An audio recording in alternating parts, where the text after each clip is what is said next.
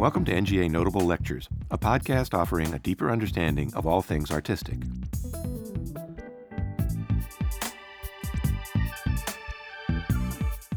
From the mid-1940s through the 1950s, painters in New York imbued their work with a heady new confidence, scale, and energy.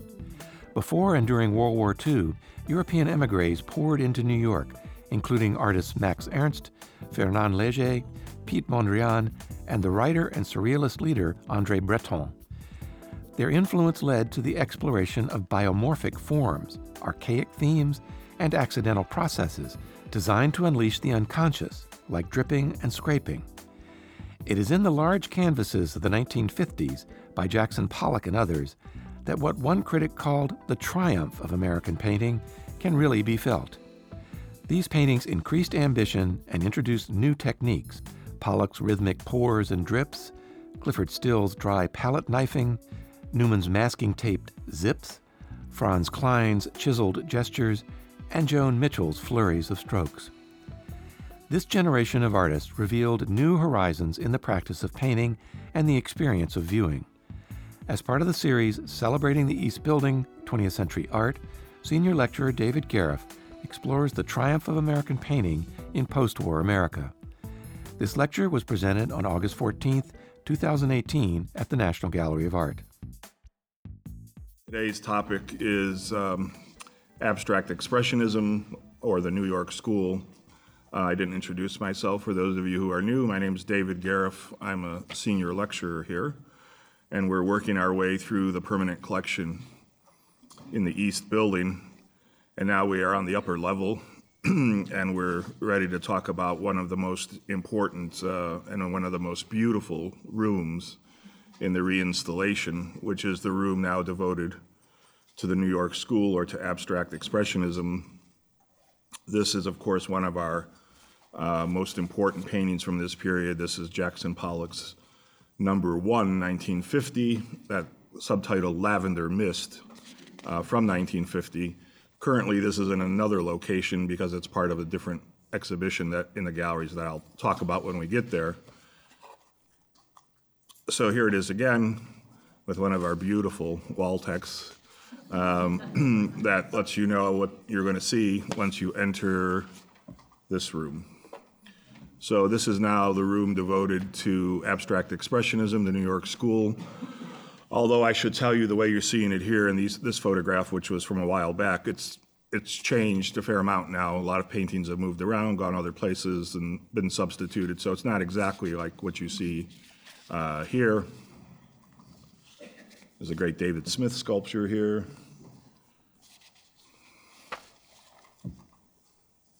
One of the most beautiful, although now it's not present anymore because we've moved out some paintings. But this relationship is one of the most beautiful.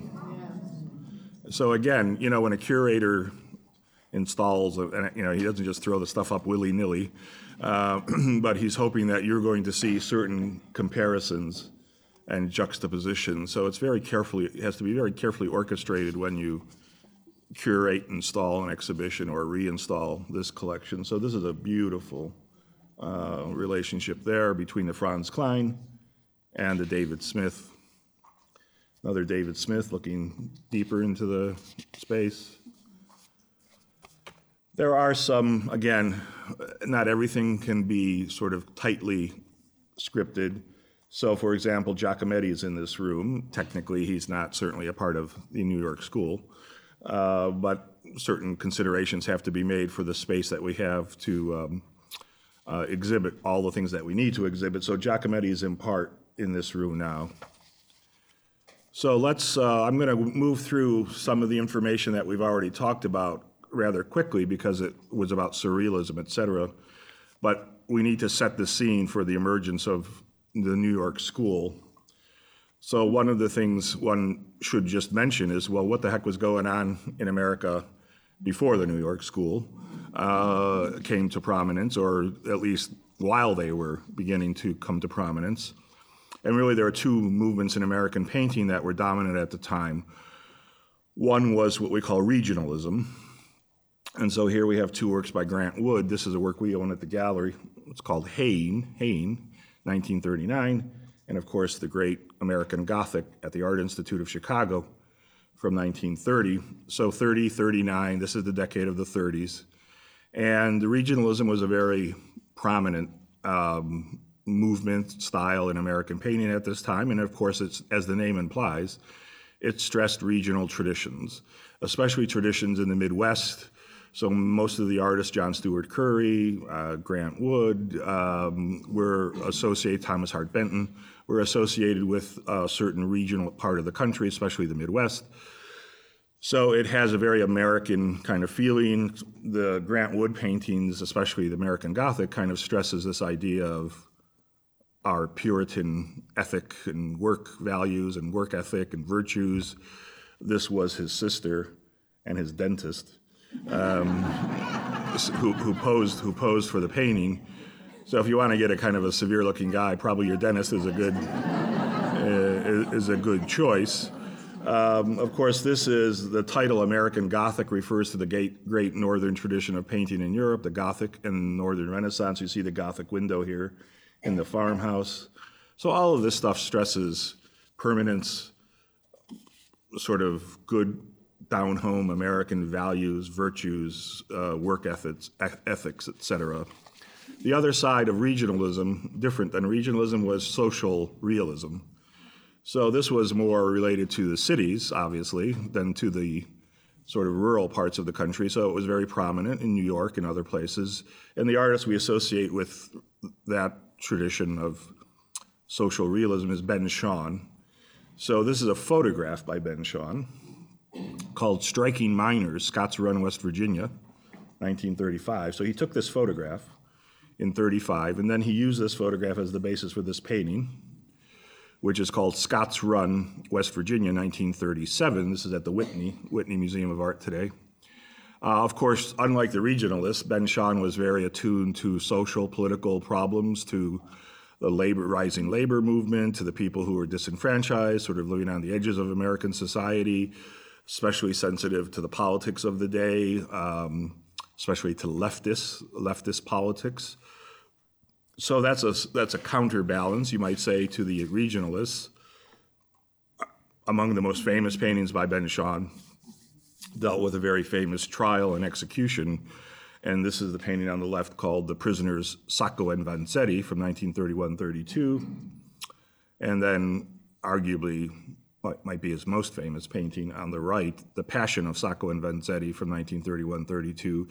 He did a whole series of paintings that dealt with a very important arrest, trial, and execution of two Italian immigrants, Niccolo Sacco and Bartolomeo Vanzetti. One was a shoemaker and the other one was a fish seller.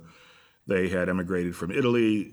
They had been accused of murdering two men during an armed robbery at a factory in Braintree, Massachusetts. This was in 1920. There were 7 years of legal battles about the case. Evidence was handled in a very sloppy way in terms of forensics and all these other things. In any case, they were found guilty. They were executed on midnight of August 23rd, 1927. And this was a case that galvanized the country, in part because it was such a clear case of anti-immigrant sentiment. In this case, it was against Italians who had emigrated to the country, who were considered at this time to be among the lowest of the low on the immigration scale. Both of these guys were Italian immigrants. They had arrived, they were poor, they couldn't find work. They did get involved with leftist politics during this time. All of that counted against them. And so there was a huge debate in the United States about this case. The painting on the right, this shows them when they were on their way to trial, when they were in the courtroom handcuffed together. This is actually based on a photograph as well. But the more famous paintings show Sacco and Vanzetti after their execution. They're in their coffins in front of this neoclassical building, which is the courthouse, and on the porch you see the judge in the trial, whose name, he's up here, was Webster Thayer. There were three other people who were part of the sort of advisory committee for the convictions. One was Samuel Stratton. He was the president of MIT at the time. Another one was Lawrence Lowell, who was the president of Harvard at the time. And another was a guy named Robert Grant, who was a retired judge. So basically it was these four men who determined the fate. They were all openly hostile to leftist politics, to radicalism, and specifically to Italians. And at certain points in the trial, Thayer was heard to refer to the defendants as Dagos, anarchist bastards, and sons of bitches. So he seemed to have a little problem with Italians. So this was well known that he was prejudiced. And so the conviction came about, and they were, as I said, executed despite the outcry on the part of the larger public. So here is Thayer in this neoclassical courthouse, and he's looking, if you notice here, he's looking at this lamppost. But that lamppost is actually created as a fasce. It's a bundle of sticks. That's the symbol of fascism in Italy, going back to Roman times. So that's a symbol of fascism that he turns into a light post. There was, after the conviction, there was a period of where the four individuals who had made the verdict, come up with the verdict, did agree to summarily sort of review the evidence. And they did the whole review in 10 days, and they upheld the conviction. So they were executed. In 1977, when Michael Dukakis was the governor of Massachusetts, on August 23rd, 1977, that was the 50th anniversary of the execution of Sacco and Vanzetti. And essentially, Governor Dukakis issued a proclamation that exonerated them. So 50 years later, they were exonerated, and he attempted to remove the stigma and the disgrace that had been associated with their names. So this is very different than regionalism, obviously. Now, I can move quickly here because we've seen a lot of this. Remember, in the sort of group in America, the sort of indigenous, shall we say, American painters were regionalists, social realists. But then you had this mass migration of Europeans into America. And so we saw this last time when we talked about Dada and Surrealism, the Artist in Exile photograph from the exhibition in 1942 at the Pierre Matisse Gallery. Pierre Matisse had opened the gallery in New York, so he emigrated as well. So here's Mata, here's Breton, there's Mondrian, here's Tanguy, here's Max Ernst, here's Leger. It's almost like a complete brain drain of the great European artists coming now to America. Here's another photograph with Peggy Guggenheim. This is in her apartment. This is Peggy Guggenheim. Here we saw this from, again, 1942. And everybody, again, this is Max Ernst. You can kind of, here's Breton, there's Leger. You can go through Bernice Abbott down here. We talked about Surrealism then coming to be, its last phase takes place in New York, you might say, because Breton comes and he's looking for new members. And remember, the Surrealist Manifesto comes out in 1924, and it stresses the psychic, what Breton called psychic automatism, or automatism, which he said is in its pure state by which one proposes to express verbally, by means of the written word or any other manner, the actual functioning of thought, dictated by thought in the absence of any control exercised by reason, exempt from any aesthetic or moral concern. So this was to be an automatic, unself-conscious, very, very spontaneous kind of idea. And here they all are again. We looked at this. Here's Salvatore Dali in this one. So all these guys are running around New York now. And most young American artists had no idea of what was going on in Europe. And they may have heard of some of these guys, but they certainly had never talked to them or seen much of their work. And remember, there were a number of techniques and principles that underlied Surrealism. One was automatism, automatic drawings, where you just move with no premeditation. So here is Masson and Jean Arp. Using automatic techniques that could not be rigidly controlled, the effects of chance, so frottage and grattage.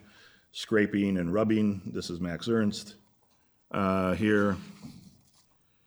Remember oscillation, where Ernst would take a can of paint, tie it to a string, poke a hole in the bottom of the can of paint, and then just oscillate it over and around the surface. Decalcomania, where he would just put some paint on a canvas, put another piece of canvas on top of it and squish it together like a sandwich, and then peel it off, and then work into it that way. This is all decalcomania. So these are, the American painters had never heard of anything like this. Certainly this wasn't coming from Thomas Hart Benton. So then two particularly important figures, Mata, the Chilean artist, and Gorky. But Gorky had come to America early. He had come as early as, he'd come to New York in 26, but he'd come to America even before that. He was up in Boston. So Mata and Gorky, Gorky is very important, in part because he's also the artist who brought to the Americans modernist painting in Europe. He knew Cézanne's work, he knew Picasso's work, Braque's work, Matisse, Leger, Miro. He's really the conduit for bringing a lot of European art and ideas into America. And then Mata as well. But of course, Mata was part of Surrealism. And so with Mata and Gorky, you have in some ways the last phase of, as I said to you before, you can think of Gorky as either the last Surrealist or the first abstract expressionist. The last phase of Surrealism takes place in New York. So here is Gorky with André Breton. Here, so there's a direct relationship. When Breton sees Gorky's work, he tells him he's a Surrealist. And Gorky says, okay. So Gorky becomes part of that group. Here is Breton, this famous dinner I showed you, when he was about to go off on a kind of a tour to Haiti and other parts of the world. The New York group of Surrealists and others threw a party for him. There's Max Ernst, there's Gorky back there. Here's Duchamp, there's Mata. So this, here's the work of Mata and Gorky. Both of these paintings we have at the National Gallery. They're on view, they hang next to each other, as they should. Genesis on the left from 1942, 1 Year the Milkweed from 1944. Of course, this spontaneity in Gorky's work, where he is scrubbing and pushing the paint with sponges, letting it drip and dribble down the easel, the flow of gravity. All of this was very new, very exciting, this notational kind of feeling where it's both painting and sort of writing or sort of hieroglyphs, that idea. This title, 1 Year the Milkweed, comes actually from Breton. So Breton saw the painting, he said, you know what, you should call that 1 Year the Milkweed. And so it gets a very surrealist title, 1 Year the Milkweed. We can all think about that and then at different ways, with different ways. Other paintings that Gorky has with titles like The Leaf of the Artichoke is an Owl. These are stock surrealist titles that are meant to have an open-ended kind of interpretation. Gorky befriends de Kooning here, so this was a very important relationship. Gorky, de Kooning had tremendous love, really, admiration for Gorky. So here is Gorky in front of the painting we now have at the National Gallery, but this is not finished yet, so it does, when the finished version that we have hanging in the East Building actually looks different than this. He made a lot of changes. That's Organization, title of the painting. And then you can just see this kind of legacy conduit. Then we've got the New York school guys who now are gravitating around these surrealist emigres. So this very famous photograph from Life magazine in 1951 called The Irascibles, and all of the major protagonists, more or less, are here. There's Rothko, and you can go through and find there's de Kooning back there, Pollock, can't really see, there's Pollock, there's Barnett Newman, etc. Now, so we now have these young New York artists who are very interested in all of these new ideas and techniques and abstraction and spontaneity and automatism, probing and dredging the subconscious, Freudian and Jungian ideas, all of this coming through the Surrealists. So they talk about this a lot. So most of these artists lived in an area in lower Manhattan. They came to be known, in fact, as the the downtown group. So they lived in an area bounded by 8th and 12th Street, between 1st and 6th Avenue. And most of their studios were there. They were tight little, well, they weren't so small. I mean, it was a pretty large group of people. Their hangout was the Cedar Tavern, or bar, which was up near 11th Street. So they would all hang out at the Cedar Bar, and of course this is legendary. They would talk about different ideas, and this led to the foundation or the founding of what they came to call the Art Club. So they would form a kind of a actual formal club, and not just have these informal discussions at the bar, because those very often got out of hand, and people were clubbing each other over the head with beer bottles and things. And the Art Club was located at 39 8th Street, and this became a more formal kind of organization. And the first thing they decided was, you know, nobody really knows us, and they don't know our art, they don't know what we're doing, we're virtually, you know, in the wilderness here. So we should have an exhibition. We should schedule an exhibition, get everybody together, everybody submit something, and that came to be known as the 9th Street Exhibition. Now, this is a photograph of where that exhibition took place today, which is to say, this is what the building is today. In the time of this exhibition, it was an abandoned building. It had been marked for demolition. And so they went to the landlord of the building at this address, and they asked if it was 60 East 9th Street. So this is what it looks like today. And they asked if they could just rent the building for a couple of, well, about 3 or 4 weeks. And so they got it for $70. By the way, I do my research. Today, to buy a studio apartment in this building, it's just under $500,000 for a studio apartment. And that's probably an older figure. So for $70, they got to rent the space because it was ultimately going to be torn down anyway. And Leo Castelli was a friend of all these artists, and he was somewhat well off even at this time. So he threw in another $200 to try to make the space usable for an exhibition, paint the walls, plaster, kind of clean it up to make it presentable. And that's what happened. And then the artist asked Castelli to install the show, so they trusted him that he wouldn't play favorites. So like he wouldn't put all the Jackson Pollocks in front and then somebody else in the corner. So Castelli was asked to actually put the show together. He didn't choose the objects, the artist did, but he put it together. There were 64 artists. And before we go to talk about the show itself, let's go have a drink. This is the famous Cedar Tavern here and there, which is now legendary. Of course, it no longer exists, although part of it now exists in Austin, Texas. Yeah, they bought the bar. When this was going to be demolished, somebody from Austin, they bought the bar and some of the fixtures and booths and installed them in a restaurant now in Austin, Texas. So this is the outside. Here's de Kooning with John Chamberlain, the sculptor. I'm convinced here that Chamberlain is plastered. I have no proof of this, but I think he's leaning over to de Kooning and saying, and another thing. And let me tell you about sculpture. This is Barnett Newman with Clement Greenberg there at the tavern. Here's Joan Mitchell, Norman Bloom, and Franz Klein. These guys were being kind of lionized by at least people in the village, so it was decided they were going to make a movie about these guys. They were photographed a lot, and then they were going to make a movie. The movie maker here was a guy named Robert Snyder. That's him right there. So here at the table is Klein, de Kooning. This is Harold Rosenberg, the critic. This is Fairfield Porter.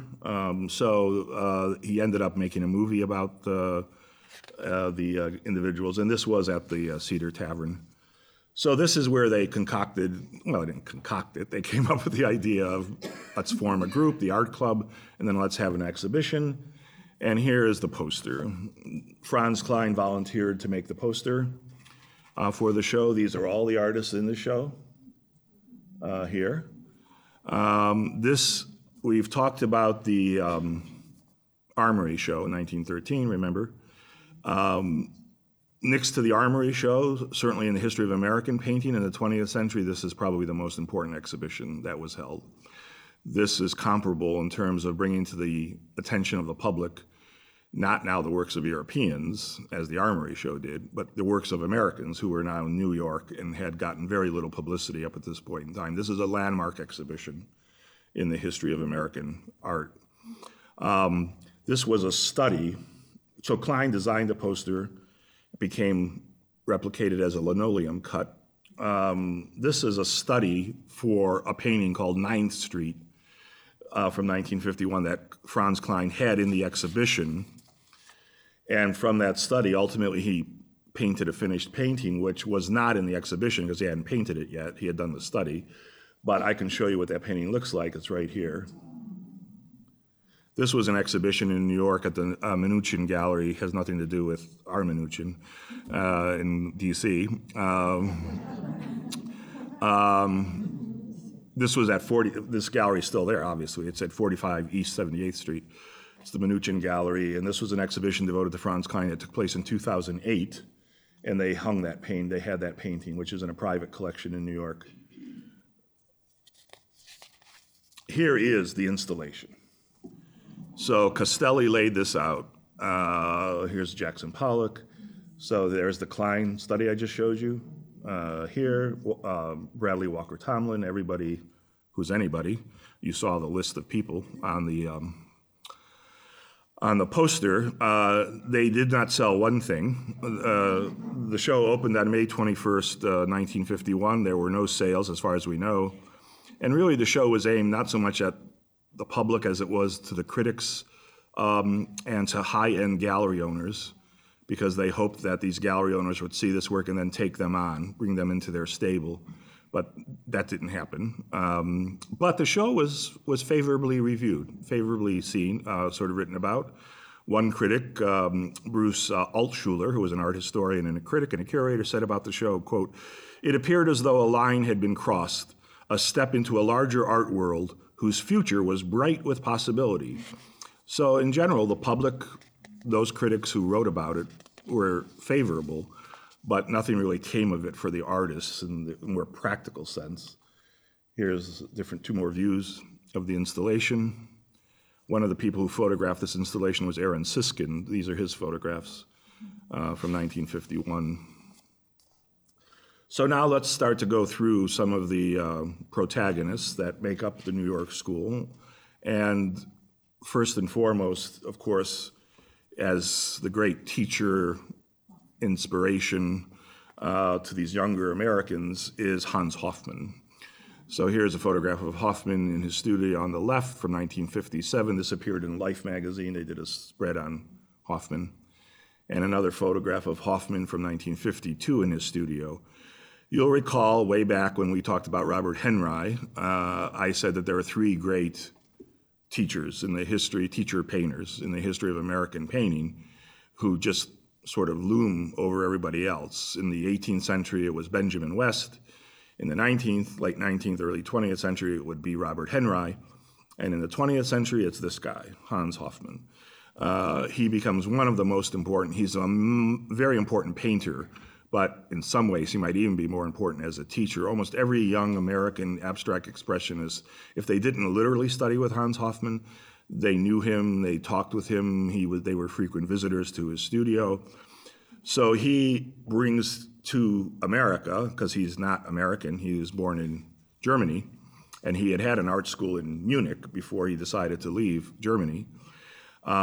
He had been teaching in Germany starting in 1915, so he already was an accomplished teacher.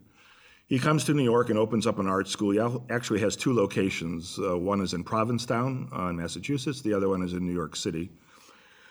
And he, first of all, introduces these Americans to all kinds of things they had no knowledge of, most especially Kandinsky. The abstraction of Kandinsky, improvisational work, what Kandinsky was doing, this relationship, this synesthetic relationship of color and music, abstraction. Hoffman knew all about this. He taught that. He knew most of those artists. So he was bringing all this new information to these Americans. And he talked about abstraction. That's probably the biggest thing. He said abstraction is the way that one really gets in touch with the deeper meaning of art and process, interaction of form and material. And he came up with a very famous sort of, it's not a slogan, but principle called push and pull. That what a painting should have is push and pull. It should go back and come forward. It should have a kind of tension between surface and space, color, clearly demarcated forms, and more purely abstract forms. So all of this is very exciting to these young Americans. Now here is Hoffman. This photograph is in fact, both of these are in his Provincetown studio, his school, I should say. So here's Hoffman with his students in Provincetown. And this is same thing, Provincetown, different class. I'm going to digress here for a moment because it's interesting, just as a sidelight. You see this young kid here? Anybody know who that might be? No. It's a tough question. Okay, no, and I don't think anybody would know who this guy is. But this guy is Robert De Niro Sr., who is the father of the actor Robert De Niro Jr. Robert De Niro Sr. is a very important part of the New York school. He was a painter. He was an abstract painter. He studies with both Hans Hofmann, and then he studies, I mentioned Hofmann as a great, great teacher, and no question, and I would put him as probably the more important at this period, but there is one other guy that has to be mentioned, and that's Josef Albers. Albers was presenting, he also had come from Germany, but he had not come to New York. He had gone to Black Mountain College. He had been asked to create that art education program in North Carolina. And here is Albers with a class of students. Of course, you couldn't have two different guys. You know, Albers is the big square guy, you know, the color, and Hoffman's throwing paint around. So you have a beautiful kind of dichotomy here for students. They could look at Albers, the theory of color and all the things he made students do, and then they could look at Hoffman. And both Hoffman and Albers had great respect for each other. So Albers is at Black Mountain from 1933 to 1949. And so here he is with a class, and here he is with Robert De Niro Sr. That is Robert De Niro's father, who studies both with Hans Hofmann, and then he studies with Josef Albers. So let's take a little trip down through the De Niro family album.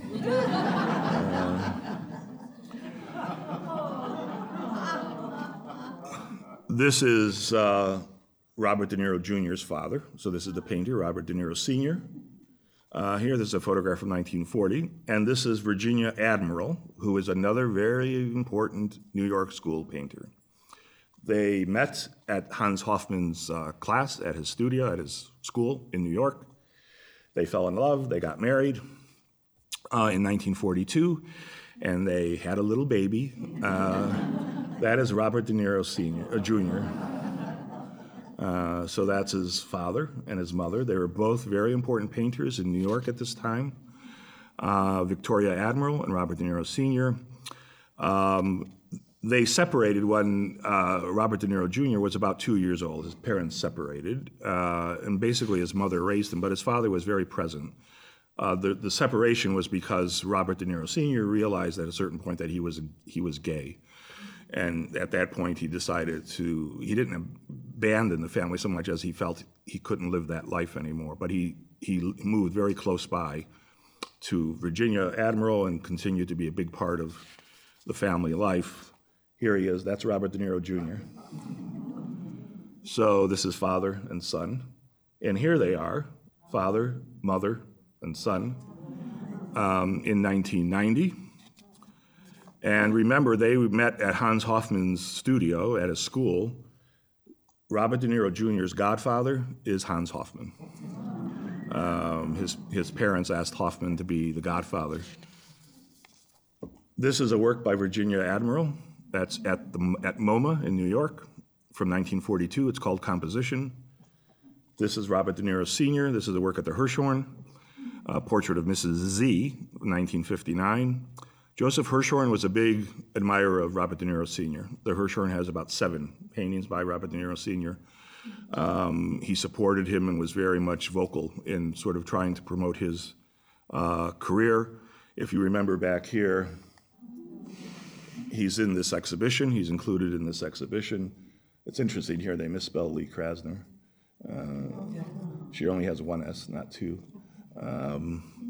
So De Niro Senior was very much a part of this time and this movement, and especially, as I said, one of his major patrons at the time was Joseph Hirshhorn. So that was our little De Niro digression. Back to Hans Hofmann. We have one of the great Hans Hofmanns at the National Gallery. It's this painting on the right. This is called Autumn Gold from 1957. This is called Fantasia on the left from 1943. This is what Hofmann sort of meant between push and pull, where you have these encrusted surfaces, but you have this tension between a kind of, first of all, these are saturated paintings. They're thickly encrusted. They have this sort of beautiful palette knife work as well as thick brush work. He certainly, again, is aware of color theory and color relationships. Again, Hofmann went through a phase where he was very influenced by Matisse early on. So these guys, he knows all these guys, Picasso, Matisse, etc. Here you see him dribbling the paint. And that's something that Jackson Pollock would pay a lot of attention to when he saw this work. So Hofmann is very important. He opens up the eyes to all of these young Americans who had learned certainly things from the Surrealists, but now they were getting an even more direct kind of understanding of European modernism, and most especially abstraction and emphasizing process, the act of painting process. And that brings us to Pollock. So here we have famous quote by Willem de Kooning: every so often a painter has to destroy painting. Cézanne did it, Picasso did it with Cubism, then Pollock did it. He busted our idea of a picture all to hell. Then there could be new painting again. So that's true. Pollock is a pivotal figure. He totally changes the nature and way that artists came to think about painting. There's no question about his importance in this regard, especially with this group of paintings, the so-called drip paintings, that are executed within a pretty short period of time, 1947 to the early 50s. People think he did that through his entire career. That was a phase of his career. He eventually went back to working with the brush. But he shatters the idea. One of the first great contributions is to shatter the idea of working on an easel. As soon as you have an easel, you have direction. You have top, bottom, left, right, center, and that immediately makes you think about things in a particularly formal way. By taking the canvas off the easel and putting it on the floor and allowing him to work around it from all 4 sides, he shatters that particular concept of easel painting that had been around for centuries, of course. He stresses process. He stresses abstraction. All of these things are important, among other things. He's not from the East. He's from the West, from Wyoming, Cody, Wyoming. Goes to school in Arizona and California. He gets kicked out of school. He went to Emmanuel Arts High School in Los Angeles, but he got kicked out because he was sort of a delinquent. And then he comes at the age of 18, 1930. He comes to New York. His brother, who was also a painter, had already come to New York. They both study at the Art Students League. And the artist they study with is not Hans Hofmann. They study with Thomas Hart Benton, so the American regionalist. And we'll come back to him in a second. Here is Pollock with Lee Krasner in his studio. This is in 1949. Of course, they'll marry in 1945. Pollock's imagery and inspiration comes from a whole wealth of places. Coming from the West, especially Arizona, he knew Navajo sand painting, this idea of taking the color sand in your hand and throwing it down onto the surface. He was in Jungian, all these guys were in analysis.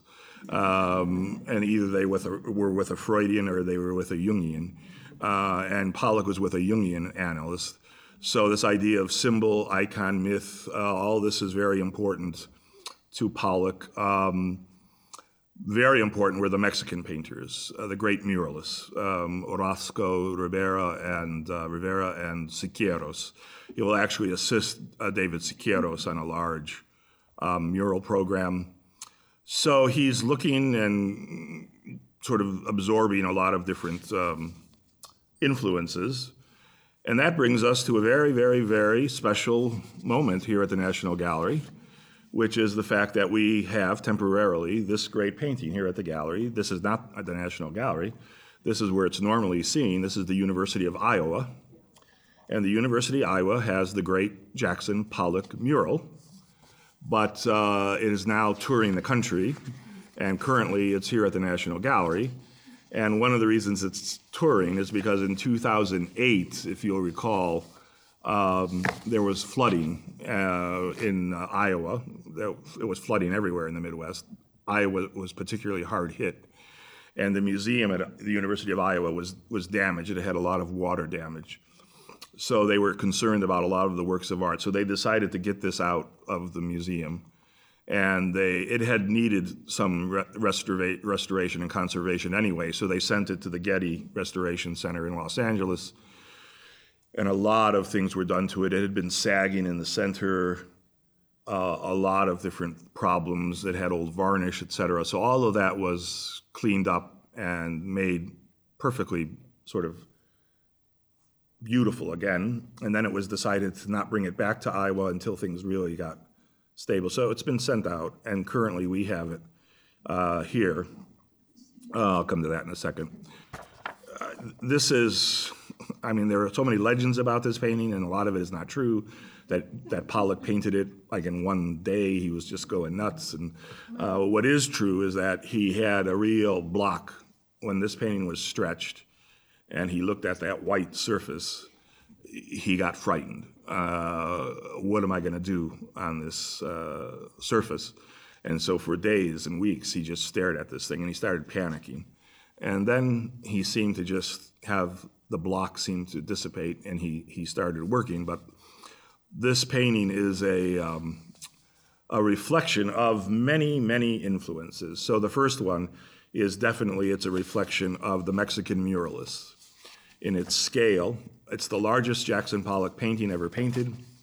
So this is the great Orozco mural that's at Dartmouth College. It's in their library, painted from 1932 to 1934. It's called The Epic of American Civilization. Pollock admired the Mexican muralists, and there were plenty of murals to be seen by all three of them, Siqueiros, Rivera, and Orozco. Pollock had worked with Thomas Hart Benton, and this is Benton's great mural that's today at the Met. It was removed from its original location, called America Today, from 1930 to 31. It's 10 panels, and it's this panoramic view of American life in the 1920s. It takes up this entire room. On the top, as you can see, 8 of the panels deal with life in different regions of America. So there's a panel devoted to the South, the Midwest, the West, and New York. This relationship is particularly important because when you look at the mural and then you look at the work of Thomas Hart Benton, one of the things that Pollock was certainly channeling from Benton, even if it wasn't figuration, it was the vestige of figuration, that these are sort of human forms, and that there's this movement across the surface. This painting by Benton of course, Pollock knew this very well because, in fact, Benton asked him to model for a number of the figures. Pollock modeled for this guy here, one of the Stokers, and for a number of the other figures. So as a student of Benton's, Benton asked a number of his students if they would model for the figures in this painting, and Pollock was among them. Here is Pollock confronting the empty canvas. So this is it installed here at the National Gallery. I'll show you a better picture of that in a second. This is a very famous kind of legend, but in this case, there is truth to it, where Pollock was just kind of paralyzed. He had never attempted to work on anything this large. And of course, this was a commission from Peggy Guggenheim. So Pollock had been in an exhibition at Guggenheim's gallery. Remember the Art of this Century? We talked about that gallery. And he had a painting in that exhibition. And it was a juried show. And among the jurors for that exhibition at Peggy Guggenheim's gallery were Mondrian and Marcel Duchamp. They were both in New York at this time. This was 1943. So they had selected Pollock's work, and then they went to Guggenheim and they said, "Oh, this, you should look at this kid. He's really good." And so then she got interested in Pollock. She gave him a one-person exhibition, and then she commissioned him to paint a painting, a big, long painting, for her apartment in New York, in her hallway. So it was going to be very narrow, her hallway in her apartment, which was at East 61st Street. She left the subject up to Pollock. Paint whatever you want, but it's got to be big, and it's got to cover this wall. So that was the commission. Pollock mentioned later, he mentioned about this desire that he had to paint large scale. He said, quote, "I intend to paint large movable pictures which will function between the easel and a mural. I have set a precedent in this genre in a large painting for Miss Peggy Guggenheim, which was installed in her house. I believe the easel picture to be a dying form, and the tendency of modern feeling is towards the wall picture or mural." So he was wanting to compete against the great Mexican muralists. What's interesting is that Duchamp suggested to Pollock and to Guggenheim that he not paint it on the wall, that he painted on canvas so it could be moved and they wouldn't have to destroy it or something like that. So that was a good suggestion from Marcel Duchamp, that he not paint it on the wall as a true mural, but that he stretch a canvas that size. There is another myth about this, and the myth is that when, of course, Pollock painted this in his home, which was his studio at the time. He didn't really have a formal studio. He had to knock out a wall in his apartment to paint the work. That's true. So he knocked out a wall to fit it in. And then the story that's not true is that once he painted it, took it off the stretcher, rolled it up, and brought it to Guggenheim's apartment, and they unrolled it, it was 8 inches too long. That's not true. Because the story is that then Duchamp suggested, as a true Dada artist, let's just cut it. Let's just snip 8 inches off. And I'm sure he would have done that. But that's not true. And one of the reasons we know that is because during this conservation at the Getty, this part of the painting the edge was looked at very, very carefully. And there's no indication at all that this canvas had ever been cut. So it was the proper size. This is the confrontation with the void here. If you watch artists paint, I know many and have worked with and written about many contemporary painters, been in their studios, and this thing about the blank surface, it's for a writer too, but today we don't work with a typewriter and paper. But when you're confronted with that blank canvas, especially on this scale, making that first mark is terrifying. Where am I going to put the first mark? You often see artists, they rub their hands over it, like, okay, this is what I'm going to paint, but I really have no idea how I'm going to start. And that was true with Pollock. He was definitely paralyzed about starting. But then he did break through, but he did not paint this in one day, which is what you sometimes read. And we know that really from his brother's accounts of having watched his brother work, and he probably painted over a summer, so it was probably over like a 2 to 3 month period. This is where it's installed now. I hope you've all seen it. You really need to take advantage of its presence here. And there it is in a little better photograph.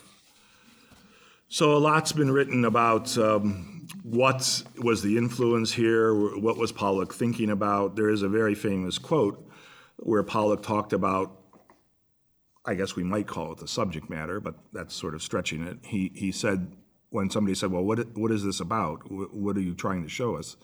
He said, quote, "It was a stampede of every animal in the American West, cows and horses and antelopes and buffaloes. Everything is charging across that goddamn surface." So he was thinking of the regionalists. He was thinking of Benton. He was thinking of where he had been born and raised in the West, in Arizona, and California and Wyoming, et cetera. But of course, he translates it into these incredible, abstracted, but these beautiful licorice forms are very much like Benton. Benton's figures always look like they're blowing in the wind. You know, they're very tall and they have this kind of serpentine movement. And I think that's probably relevant here. Of course, this is about 8 by 20 feet, so it's 8 feet high, 20 feet long. And again, he talks about it so we can get direct information. Pollock said, quote, "With no strings as to what or how I paint it," because Guggenheim said, "I don't care what the subject is. With no strings as to what or how I paint it, I'm going to paint it in oil on canvas. They are giving me a show November 16th, and I want to have the painting finished for the show. I've had to tear out the partition between the front and middle room in my apartment to get the damn thing up. I have it stretched now.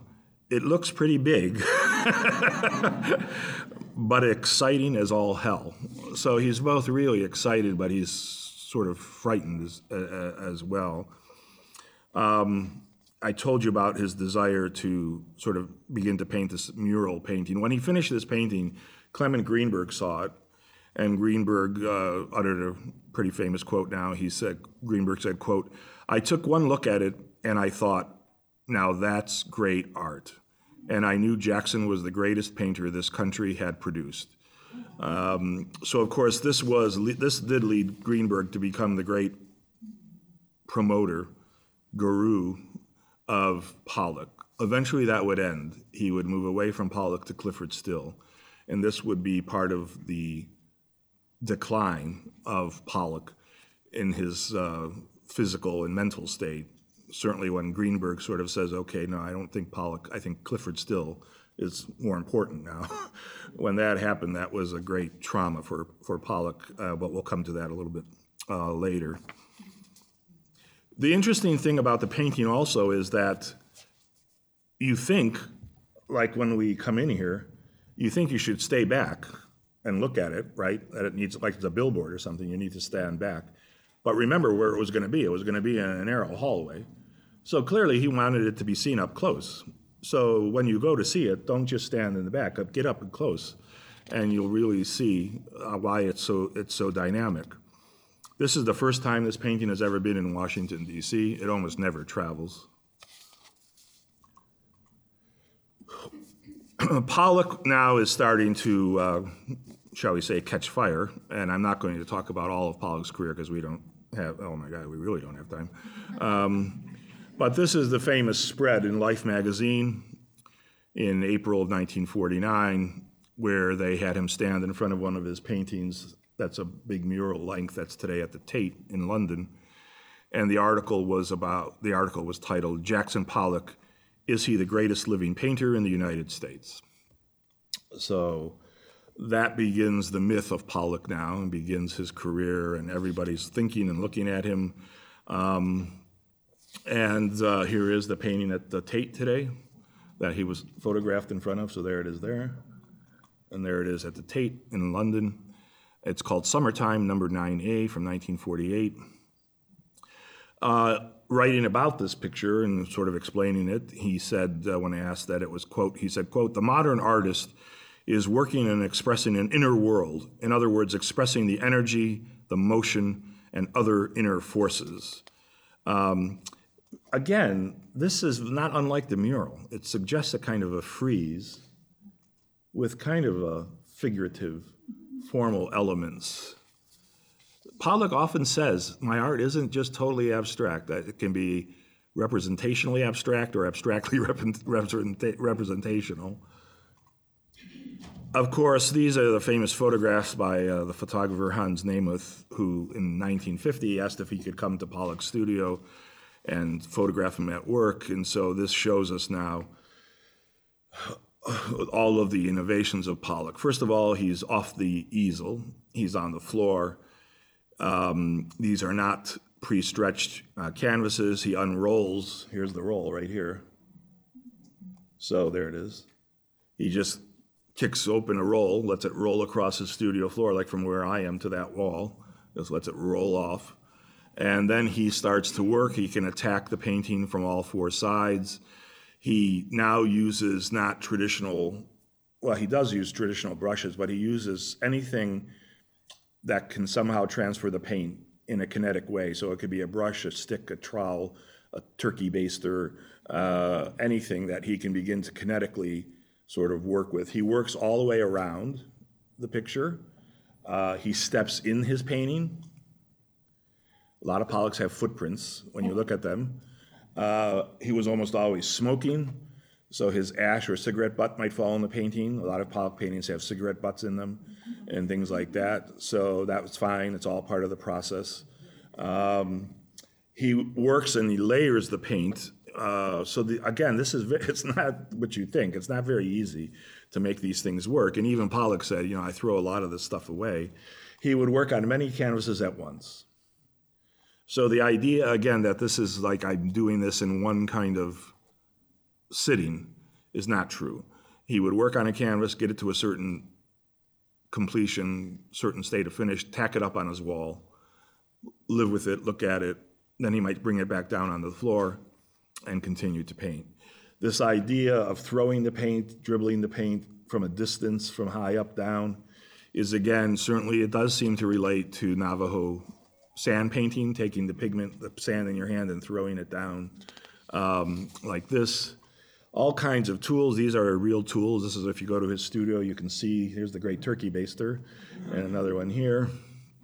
And that begins to create this incredible weave effect.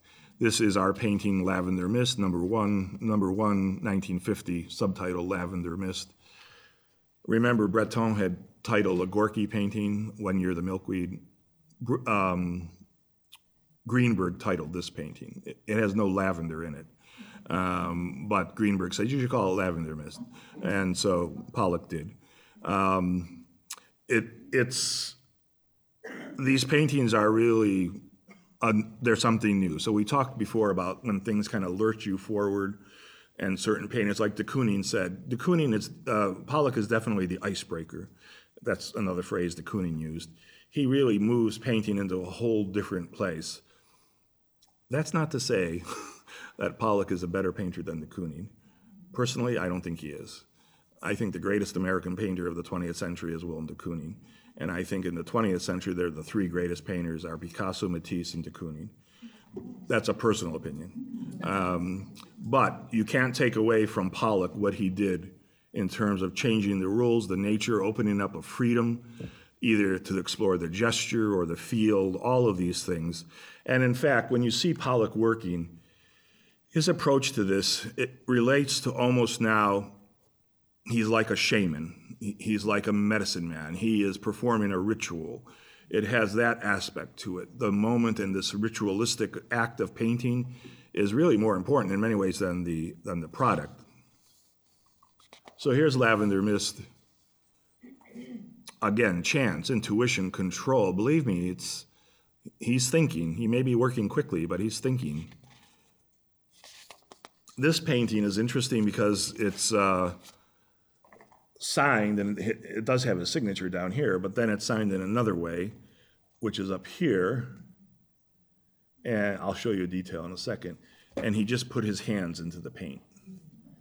Just like in prehistoric art, where we have stencils where a prehistoric artist will put their hand and then blows like a stencil, So there are his handprints. Here, you can see this one a little bit. The other one is here. So if there's any other further evidence, again, of this idea that it's almost a ritual, like a shaman, that sort of emphasizes it.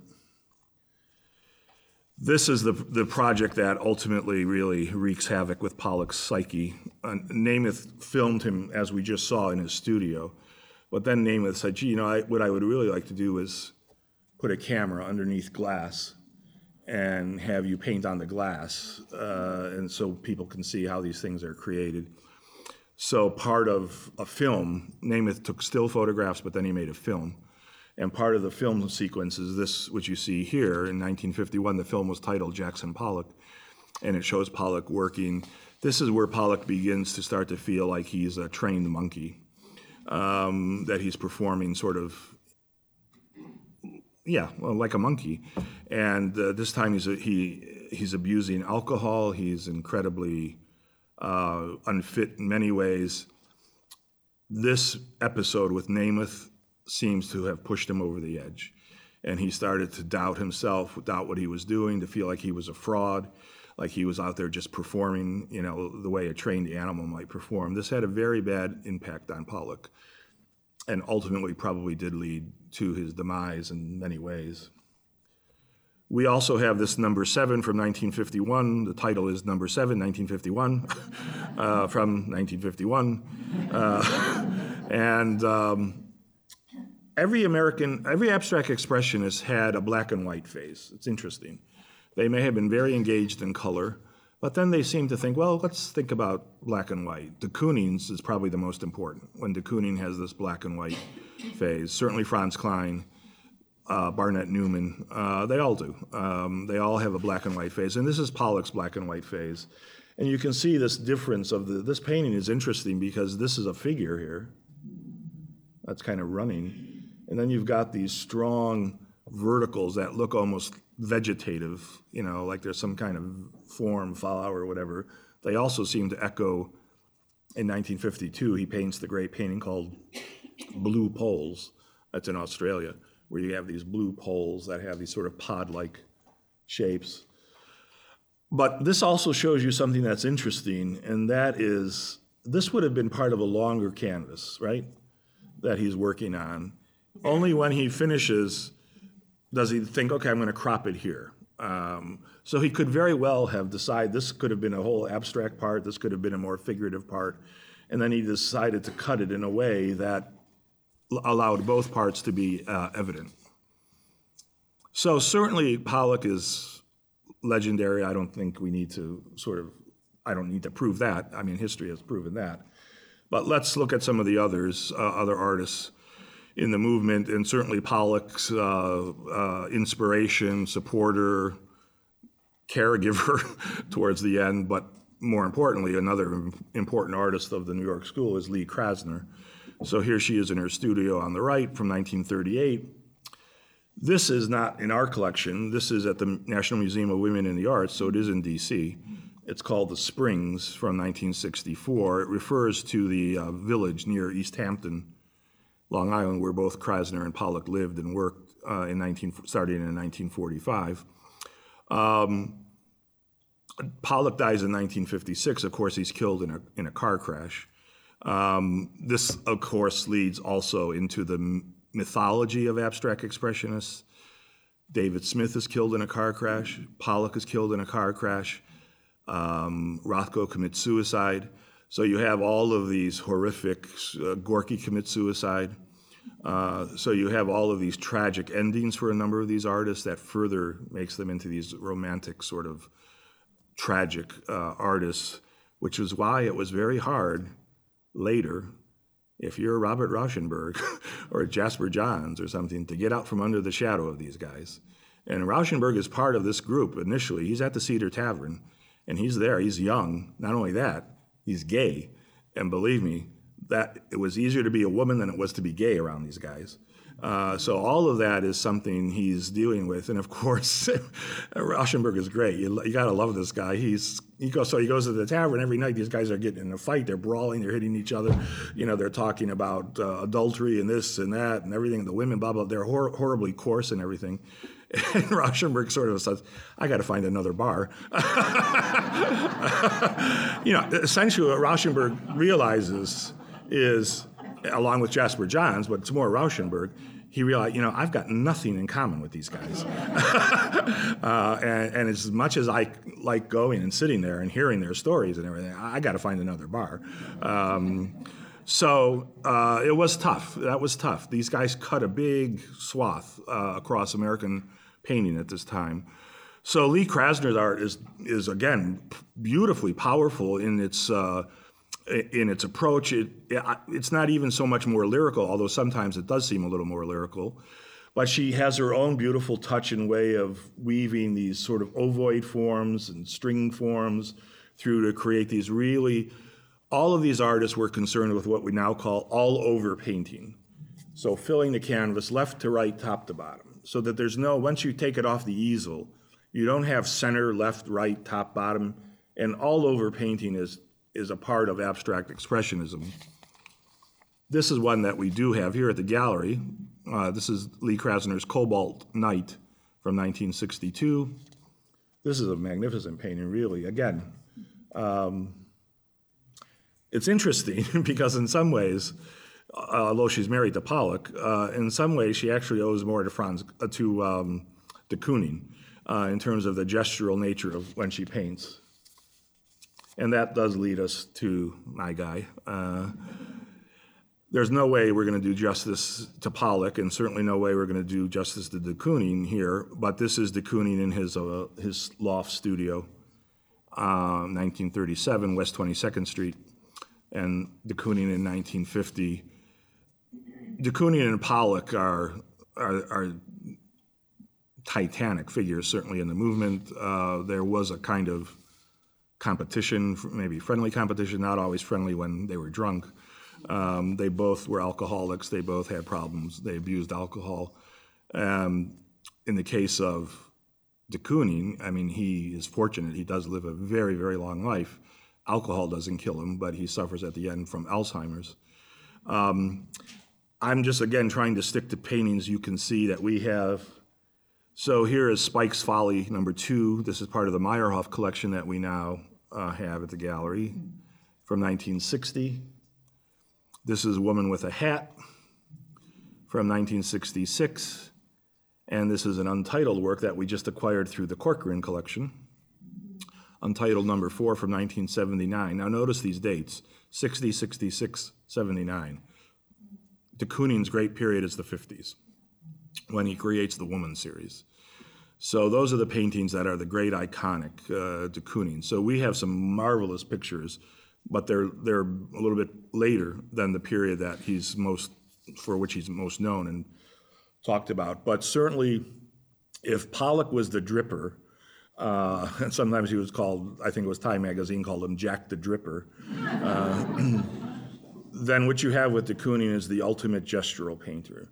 And we're very fortunate. We have a lot of videotape of de Kooning painting in his studios where you can see him at work. And he's the ultimate, he's not a dribbler, he is gestural, but he's a scraper. He will put paint on, scrape it off, come back to it. The surface will look so tortured. And he'll start something and then he'll realize, like he said at one time, it's so hard to get the knee right. So in a figure. So you might see a painting that looks like it has 7 knees, where he kept changing his mind. Or the mouth was a real focal point for Pollock. I mean for de Kooning. He actually would cut mouths out of magazine ads and put them on the canvas and then use that as a place to sort of go out from the mouth. He's magnificent. I mean, de Kooning is magnificent. I don't know if you saw, it was several years, and now it's probably 10 years, 20 years, the big retrospective that was at MoMA, right? I think some of you may have seen it. I went into that exhibition and my knees buckled. I mean, I thought I was going to pass out.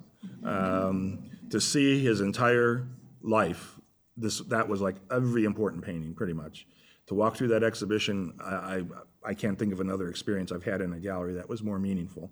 I mean, I walked in and I felt my knees went to jelly. So you should look at that catalog because it's really something. So he's the real deal. And you notice there's no uniform style among these artists. I mean, they have certain things in common all over, painting, gesture, feel, whatever. But they're also very individual. That gets us to Elaine de Kooning. Pollock was with Lee Krasner, of course. Willem de Kooning was with Elaine de Kooning. So here she is, photograph on the left from 1945. And on the right from 1980, she's born in Flatbush in New York. Her mother started to take her to museums when she was like 4 or 5 years old. Her mother was really her first teacher, taught her how to draw. She goes briefly to Hunter College, but she never graduates. She studies at 2 of the lesser schools in New York that a number of artists studied at. They're not that well known there. It's not like the Art Students League or things like Cooper Union. She studied at a school called the Leonardo da Vinci Art School, which a number of artists did at this time, and another one that was called the American Artist School.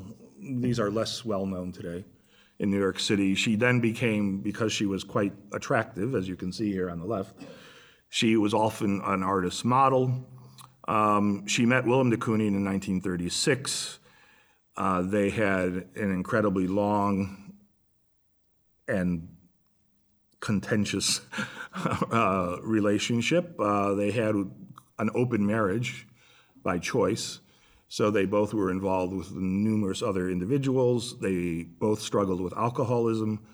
At a certain point, they separated for 20 years, but they never divorced.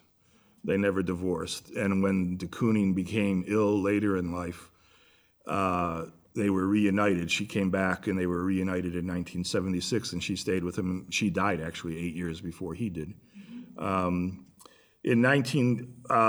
She's fascinating. They're all fascinating. But she's interesting because she chose to become, she's a gestural painter, but she chose to become a portraitist.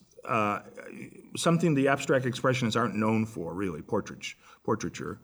And she said in 1959, talking about her portraits, which are almost exclusively of seated men, right? Not seated women. So she's the answer to her husband's women paintings. I'm going to do men. You did women, I'm going to do men. So she said, when I painted my seated men, I saw them as gyroscopes. I'm enthralled by the gesture of the silhouette, the instantaneous illumination that enables you to recognize your father or a friend 3 blocks away. So here's the portrait of Michael Sonnabend, here, from 1951. And here's the portrait of a man named Al-Azhar, who was one of her paramours. It's subtitled Man in a Hotel Room from 1954. A lot has been written about these portraits, especially in feminist art history, because she seems to be cutting across traditional ideas of the female form as an object of desire on the part of a male artist, showing this male gaze, etc. But now she's flipped the equation. She's a female painting men. She doesn't paint them nude, but she does very often. They're aggressive, but it's interesting because they seem to have their own sexuality, but at the same time, she's kind of controlling the sexuality. She spends a lot of time in the crotch here, and things like that. So she's really smart, and they're very, very important paintings, and they're different than her colleagues. She said about this idea of closing your legs, opening your legs, she said, some men sit all closed up, legs crossed, arms folded across the chest. Others are wide open. I was interested in the gesture of the body. So she brings an abstract expressionist gestural language to a more traditional realm of subject matter. This is, we talked about him, Harold Rosenberg, the critic, who was also one of her paramours, from 1956. And this is her husband. That's Willem de Kooning from 1952. These are both in the National Portrait Gallery here in DC. There was a big show devoted to her portraits at the National Portrait Gallery. I'm going to mention that it was in 2015. So Rosenberg, of course, is along with Leo Steinberg and Clement Greenberg. These are the 3 guys who are the, what do we say, philosophers of abstract expressionism. Each one approaches the movement and writes about it differently. It's Rosenberg who coins the phrase action painters, that this is, and what he stresses is the act of painting. What Greenberg stresses is the purity of the painting, flatness, color. So there are going to be 2 different schools, and that's going to be important when we come back to talk about the Washington Color School, because Greenberg will champion the DC artists, Morris Louis, Morris Lewis, Ken Nolan, all those guys. And Rosenberg will champion the pop artists. They'll go and there'll be a fork in the road, critically speaking. These are magnificent. They're not small either. They're rather large. Here's portrait of Fairfield Porter. She's painting everybody she knows as well. Some of these people she knew very well. So this is Fairfield Porter from 1954. This is at the Kemper Museum of Contemporary Art in Kansas City. And this is Robert De Niro Sr. from 1973. Again, she remarks about why she's painting men and the history of this. She says, quote, "Women painted women, Vigée Lebrun, Mary Cassatt, and so forth, and I thought, men always painted the opposite sex, and I wanted to paint men as sex objects." So she goes on and she's talking about now all the things that entails, male privilege, the male gaze, sort of flipping the equation. Maybe her most famous portrait, but I don't think it's her best, but it's the most famous because of who was portrayed, is Kennedy. So in December of 1962, she's commissioned by the Harry S. Truman Library in Missouri to do a portrait for their library of JFK. And this leads not to one portrait, but to dozens. Works on paper and a number of painted portraits. Here she is on a ladder working on this full length. That's 11 feet. That's today at the National Portrait Gallery. This is 1964, but the commission came about in 1962, and she was still painting it. This is the one that's today at the National Portrait Gallery that's on view. That's not the one that was for the library, which I think is one of the least interesting. This is much more interesting. Portrait of JFK, John F. Kennedy from 1963. And here she is painting him. This was in his West Palm Beach sort of White House, where he would conduct business in the winter times. And the problem, in fact, the reason she got this commission in part was because Kennedy would not certainly just sit quietly for a portrait. There's no way he was going to sit quietly for 2, 3, 5, 10 hours. So they had to find a painter who could work fast, because she was going to just look at him doing his normal thing, talking to people, signing things, you know. So he's not paying any attention to her. He's here seated, and she's trying to capture him as quickly as she can during these various sorts of movements. And that was the perfect choice. She was the perfect choice for that, because she really could work very, very quickly. So you can see all of these images. This is the one back here. That is this one. This is the one, if I'm not mistaken, that's at the library, the Truman Library. This is at the National Portrait Gallery. And then there are others that are at other collections. This is Bacchus No. 3 by Elaine de Kooning on the right from 1978. It's the first painting that she used acrylic paint as opposed to oil. And what she did here was she was in Paris, and she was enthralled by this statue of The Triumph of Silenus by Jules Dalou from 1885. That's in the Luxembourg Gardens in Paris. So this figure of Silenus is right here. So this actually starts in nature. It starts with a form that she abstracts, then the trees, the tree branches, the sky, and the figure itself. Here's Franz Klein. Another somebody, again, different. Franz Klein, although he does return to painting in color in 1955, he's mainly known for his black and white gestural paintings. Don't be fooled here. These are not black strokes on a white ground. He's painting both the black and the white. So sometimes the white is coming over the black, sometimes the black is coming over the white. So people who reference Sumi calligraphy and things like that, certainly he was aware of that, about mark making. But he's not working on the blank page and just putting down a sort of shape. He's working both ends of the surface, or both ends of the equation. He was born in Wilkes-Barre, Pennsylvania, goes to Boston University, goes off and studies in London. He dies young. He dies at he's 52 years old. He dies even younger than No, Pollock was still younger, as I think about it.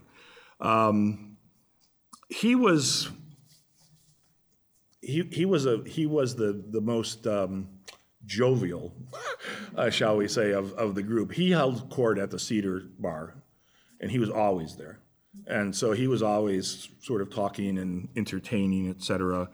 Coming from Pennsylvania, he was very much interested in all of the great forms that related to coal mining, bridges, girders, mines, industrial sites, and people are always tying his paintings to sort of abstracted ideas of these sort of industrial forms. This is one we own at the left, Foursquare. Well, actually, we own both of these, but one's at the Meyerhoffs. On the left is Foursquare from 1956. That's the one I showed you next to the David Smith, remember? It's this one here. And then Turbin, Turbin, from 1959.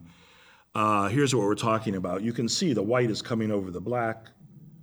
He's working both. They're really, really, I like Klein a lot because I like the gestural guys because they're gutsy and they're right in your face. And you have to kind of really take it in, and it's really coming right at you in some ways. The Turbin painting is interesting because of the title. The title is Turbin, Turbin, and art historians have argued about what the heck is that? Is it a misspelling of turbine? This painting we know was exhibited only one time, and it was spelled that way in the catalog, Turbin. So some art historians think it was just a misspelling. They didn't edit the catalog, and that maybe it was supposed to be turbine, it was turbine, and then everybody thought that was the name of the painting because everybody was going by the previous catalog. I don't think that's the case. Other theories, and this is where I come down, is that it probably relates to a silent film star whose name was Turpin, Ben Turpin, Turpin, who was a great silent film comedian in the 20s, along with Charlie Chaplin, Max Sennett, all those guys, because we know that Klein loved those black and white silent movies. He loved Charlie Chaplin. In fact, a lot of these guys did. So they watched him very often. This is Ben Turpin here from 1920. He was most famous for being able to cross his eyes, like you see here.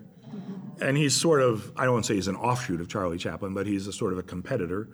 But the reason I think it's probably Turpin is because of a photograph like this. Because what Klein used to do very often, and those of you of a certain age won't even know what I'm talking about, he would use an overhead projector. So he would do a quick ink sketch with just these sort of movements, and then he'd put it on the overhead projector and project it large. And then he'd think about that as a larger painting.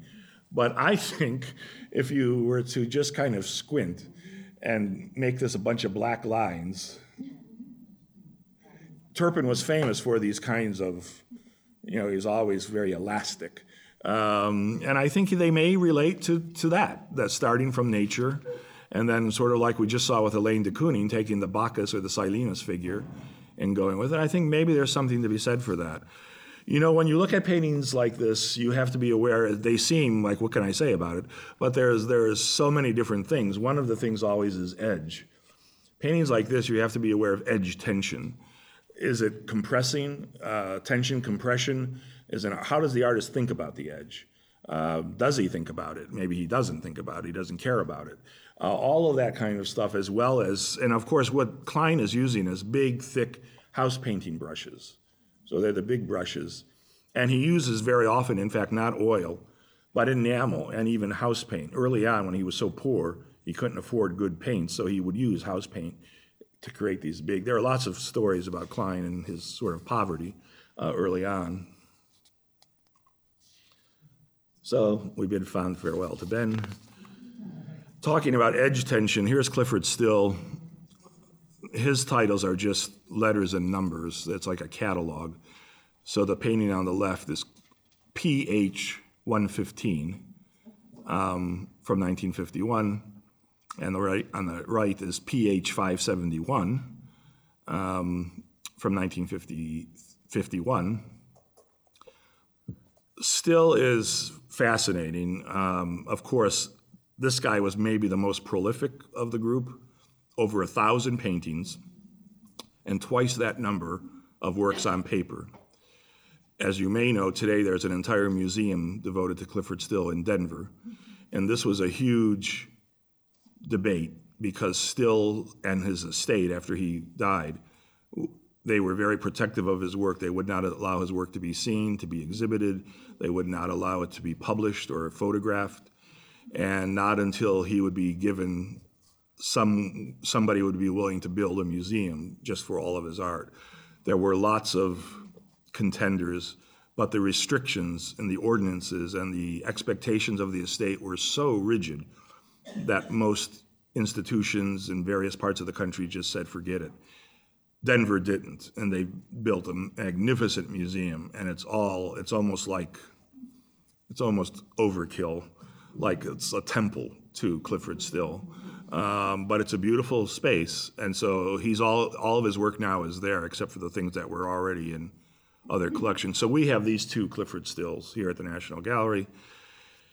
I mentioned Greenberg kind of switching from Pollock to Still. Eventually, what Greenberg seems to think about is the fact that the pure painters are not the gesture painters. They're not Pollock, they're not de Kooning. They're what we call sometimes field painters, the ones who work more on a flat field.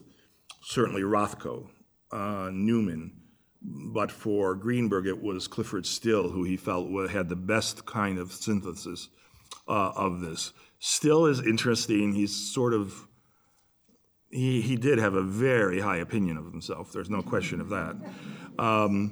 And his paintings are somewhat hermetic in a certain way. They have field, but they have these kind of crusted edges and surfaces. Things peek out. They're very interesting. They're very intriguing, the way he plays. They have in his mind, they had a certain spiritual, existential kind of quality, much like we saw with Kandinsky. They're layered, and yet they're flat. These were things that Greenberg was particularly interested in. So these are two that we have. Then we have a different type of artist, Adolf Gottlieb on the left, Pictograph from 1942, and Bradley Walker Tomlin, Maneuver for Position on the right from 1947. There's a whole subset of the abstract expressionists who were interested in pictographs, hieroglyphs, the idea of mark making, notation, looking like it's an alphabet or some kind of thing that's very personal, very often segregated in the case of Gottlieb into these little boxes. You'll see David Smith do this with sculpture. A lot of artists do it. Clearly here, in this case, especially of Gottlieb, he was really into Jung. So he's creating these mythic kind of iconic letters and characters that we can read in a number of different ways. He was interested in myth making, things like alchemy, ruins, the signs and forms, and all of these things that might have a kind of mystical kind of connotation to them. But of course, he's very interested, both of these guys, in Gorky. So Gorky's sort of visual writing sort of idea is important. And the other artist, very important to both, is Paul Klee, the Blue Rider. And in 1941, MoMA had a huge retrospective of Paul Klee. And we know all these guys went to that retrospective. So in 1941, they went to look at Paul Klee's work at the Museum of Modern Art. Tomlin, this is an interesting transitional work. It's just before he embraces total abstraction. One of his motifs was the eye. And this is one of the last times you'll see the eye. He was very interested in Gottlieb. You can see the relationship. He admired Gottlieb greatly. There are aspects of Cubism, abstract expressionism, and surrealism, really, in works like this. He starts to move more and more, not for these blocky glyphs, but towards the idea of writing, like he's writing. Sometimes he'll scrape through the paint to make this kind of notation. You can see there's all this variation, and yet they're a family. This is Ad Reinhardt, untitled, and then it's subtitled, Red and Gray on the left. from 1950, and then Untitled, subtitled Yellow and White from 1950. Of course, Reinhardt has the greatest quote, one of the greatest quotes in 20th century aesthetics, where he says, quote, "Art is art, and everything else is everything else." Now, that's actually very profound. And if we have trouble with understanding modern art, there it is. Art is art. In other words, art is about art. It's not about the war. It's not about politics. It's not about a still life. It's not about a horse. It's not about anything like that. It is about what makes art. Everything else is everything else. That's a really, I mean, it sounds funny, but it's actually quite profound. So eventually, of course, Reinhardt will move, as you may know, to the big black paintings. They're just all black. They're all black. So he's really pushing this idea that what the painting is about is that painting. That's what it's about. And so even though that had been dealt with in some ways by the Russians earlier in the century, he's here, though, he's dealing with these relationships, horizontal, vertical. It's sort of like Mondrian drunk, where he's, except it's not just the primary colors, but it's like, you know, he can't have that real rigidity. So things peel open. There's a lot of Clifford Still in the edges here. The way he plays with edge tension is interesting. If it comes to the edge, if it doesn't come to the edge. You know, again, Mondrian, believe me, these guys looked at Mondrian. They may not have wanted to go down that road, but they're thinking about a lot of what Mondrian, it's reductive. This painting is reductive. He's seeking certain stable relationships to the edge so that you don't think you're going to go just flying out of the painting, that kind of thing. And there's a lot of push and pull. There's a lot of horizontal, vertical relationship, positive, negative space, high contrast, low contrast. Every movement needs an egghead. That is the guy who's really so smart that he thinks he knows everything, and in fact, he does know everything. And that's Robert Motherwell, who is almost as important today as a writer about art, important books about Dada, etc. He's a very eloquent writer. But he's part of the group. Here's Motherwell on the left, and of course, if we talk about Motherwell at the National Gallery, we talk about the Great Reconciliation elegy that hangs in the East Building from 1978. Motherwell is interesting because in some ways he's both gestural and field. He has broad expanses of color, but he also paints. You can see dripping and figural or gestural elements. So he kind of bridges the two ends. By the way, I'm holding back from this lecture a discussion of Rothko and Newman, because they belong to the Tower, and I'll come back to them in a different lecture. So he is very much about, again, a certain kind of synthesis of these two ideas. He's also a reductive artist in many ways. He says, quote, at the heart of abstract art, quote, abstract art is, quote, stripped bare of other things in order to intensify it, its rhythms, space intervals, color structure. Now, Reconciliation Elegy relates to one of probably the most important series by Motherwell that goes way back to the 60s, and it was called the Spanish Elegy series, where he was speaking to the tragedy of the Spanish Civil War, and he creates these forms that we have here. Talking about that series, the Spanish Elegies, and what it meant, he said, quote, that it was his, quote, private insistence that a terrible death happened that should not be forgot. And then he goes on to say, but the pictures were also, quote, general metaphors of the contrast between life and death and their interrelation. So the black and white, these forms that often are sort of organic biomorphic forms that look like wombs, that look like sex organs, all of this stuff is relevant. About our picture, of course, he's said a few things in his notes, and one reference to what it was he was seeking in our painting, which is much later in the 70s. It was commissioned for the opening of the East Building. He said that, quote, it's the burden of an individual's life in the midst of the architectural splendor of this building. You're in the East Building, it's splendor. a building whose collections were initiated by the accumulated wealth of its wealthiest citizens. So he's making a contrast between the idea of the difficulty of life for all of us day to day. How do we reconcile that to the magnificence of this building and the wealth of the building? Let me show you, this is, of course, Motherwell in his studio. I think it's 52, 52 here on the left. Here he is with his studio assistants. I'm going to just show you the painting of our painting. He had 2 studio assistants. This is his studio in Greenwich, Connecticut. And what they're doing, here's the maquette, which I'll show you in a second. So this is the maquette of the painting. These guys now are putting a large piece of paper and they're copying the maquette. They're transferring it to this paper with pencil. And then what they do is they poke holes like a fresco. They pounce. They prick holes through all of the lines, right? That gets rolled over the canvas. Then you pounce, what's called pouncing. You take this little charcoal bag, just like they did in the Renaissance, and you pounce it all over those holes so that when you lift off the paper, you've got a dotted line of the painting. But of course, Motherwell will depart from that very often. Here he is starting out. This is our picture in its process.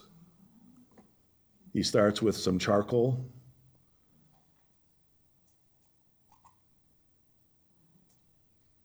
His studio assistants took his favorite brushes and cut them because they had short handles and put them on the end of these long sticks here. There's the maquette. That's the model they're following. But he feels totally free, of course, to depart from that.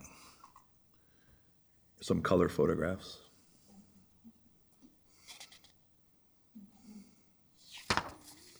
His assistants said, and they were interviewed about the process and everything, that he may have looked at the underdrawing, but that he was very improvisational. He almost worked like a jazz musician. He would change things and change his mind as he went along. This painting has been in a number of locations. If you actually came to the gallery at its opening in 1978, this is where it was. This is not even here anymore. All this information, this is all gone. But above, it was hanging here. So this is where the mural is today by Pollock, right? Then it went here, above near the escalator. And today it's here, near the auditorium. And a little while ago, when we were renovating the building, this painting had to come down. And it's huge. So here are art handlers taking it, actually here they're putting it up because these were photographs I was taking. So they had to take it down, and now we're putting it back up. And now we're taking it down again. It's down again because of Rachel Whiteread. This area now, remember, this area now is special exhibitions. So we can't have Robert Motherwell in her exhibition. So for the largest painting, we have no compunctions about putting this thing up and taking it down. I would really be saying, do we really have to take it down? You know, can't we put like a sheet over it or something? Another note he makes, he made notations in a notebook about this painting, and he says it's comparable to what I just read, but this is a little different. They were just these notes. He said, quote, problem, in the midst of architectural grandeur, to strike a personal note, the note of the human presence, of a 20th century solitary individual, that terrible burden, and somehow make it public. So that's just a note he had in his notebook. This is Grace Hartigan. So in her studio in 1958, we have Essex and Hester, that's up here on the right, subtitled Red from 1958. We get with Grace Hartigan, Joan Mitchell, we get into what we come to call, because they're younger, the second generation abstract expressionists. She was born in Newark and then moved to New York City in 1945. By 1957, she's considered the most important female abstract expressionist. She's featured in spreads in Life magazine and in Newsweek. Life magazine refers to her as, quote, the most celebrated of the young American women painters. She marries, her second marriage, which because of various things her husband did, they needed to move to Baltimore. So then she goes from Newark to New York to Baltimore. In 1960, she stays in Baltimore until she dies in 2008. She was a teacher, but then she was the director of the Hofberger Graduate School of Painting at the Maryland Institute College of Art in Baltimore. This painting is a series called Place Paintings. People always wonder what that name is. Is it Shakespeare or something? Essex and Hester. It's actually a street coordinate in New York. It's where her loft apartment was in New York City. So she did a series of paintings. In fact, many of the abstract expressionists titled paintings after locations. Street locations, the Hamptons, this, that, is very common. And it's interesting because she painted this painting after she moved to the Hamptons. Yet she's painting this place back in New York City. And the reason she moved was because she wanted a more open kind of space than the crampedness. She was kind of getting claustrophobic in New York City. This is exactly what de Kooning did. De Kooning was in New York City, and then he finally said, I got to get out of here.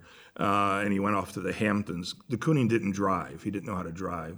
So these great stories of when people would take him out to the Hamptons, he would sit with the window rolled down like a dog, and he'd look out, and he'd look out like that. Remember, de Kooning is Dutch. So his European thing was, he thought, like when he was interviewed about America, I thought it was all like Hollywood.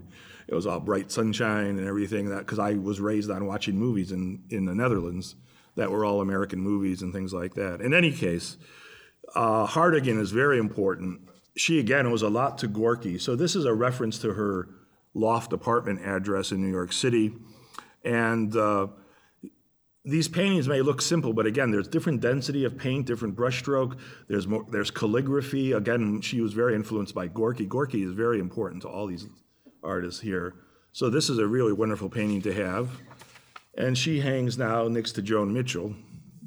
This painting, I think, now is off view. Here's Joan Mitchell in her studio in Paris on the left from 1956. And this is our painting, Piano Mécanique, from 1958. With Hartigan, Helen Frankenthaler, and I'm going to come back to Helen Frankenthaler when we talk about the DC Color School, and Krasner and de Kooning, Elaine de Kooning. These are the great ladies of abstract expressionism. She's born in Chicago, studies at the Art Institute, then comes to New York City. She enrolls at Hans Hofmann's school in New York City. She's influenced greatly by de Kooning, the gestural work, but she begins to be very interested in nature. So a lot of these artists still are sort of evoking nature. She was raised on Lake Michigan, and she thinks a lot about water and reflection, and that kind of carries over into her work. But the big thing that is with Joan Mitchell is when she decides to leave America and really live in France. And here we have something very interesting, because Joan Mitchell is probably the most Frenchified abstract expressionist. And by that I mean, when you look at a Joan Mitchell painting, you think French. You think Matisse, you think Monet, you think of the great French tradition. And this gets us into something that's very interesting, that's always interested me, and that is the number of Americans who chose to work in post-World War II Paris, not to be in New York, and how that affected their vocabulary. We think of this big demarcation. After the war, everybody goes to New York. So what happened in Paris? They just closed up shop? That's what we're going to talk about on Thursday, post-World War II Europe, what was going on. But a number of Americans, especially those who had served in the war on the GI Bill, they could live in Paris very cheaply, more cheaply than in New York. So you had a whole expatriate population that included Joan Mitchell eventually, and they become part of what is the European equivalent of abstract expressionism, which has all these different names: art informal, informal art, tachism, touch. These are all French terms that were the equivalent for American abstract expressionism. So here is Salute Tom from 1979. This is huge. This is up at the moment. It's 4 panels. She had gone to France first in 48, just after the war, on a scholarship came back to New York, became a very important part of this second generation of abstract expressionists.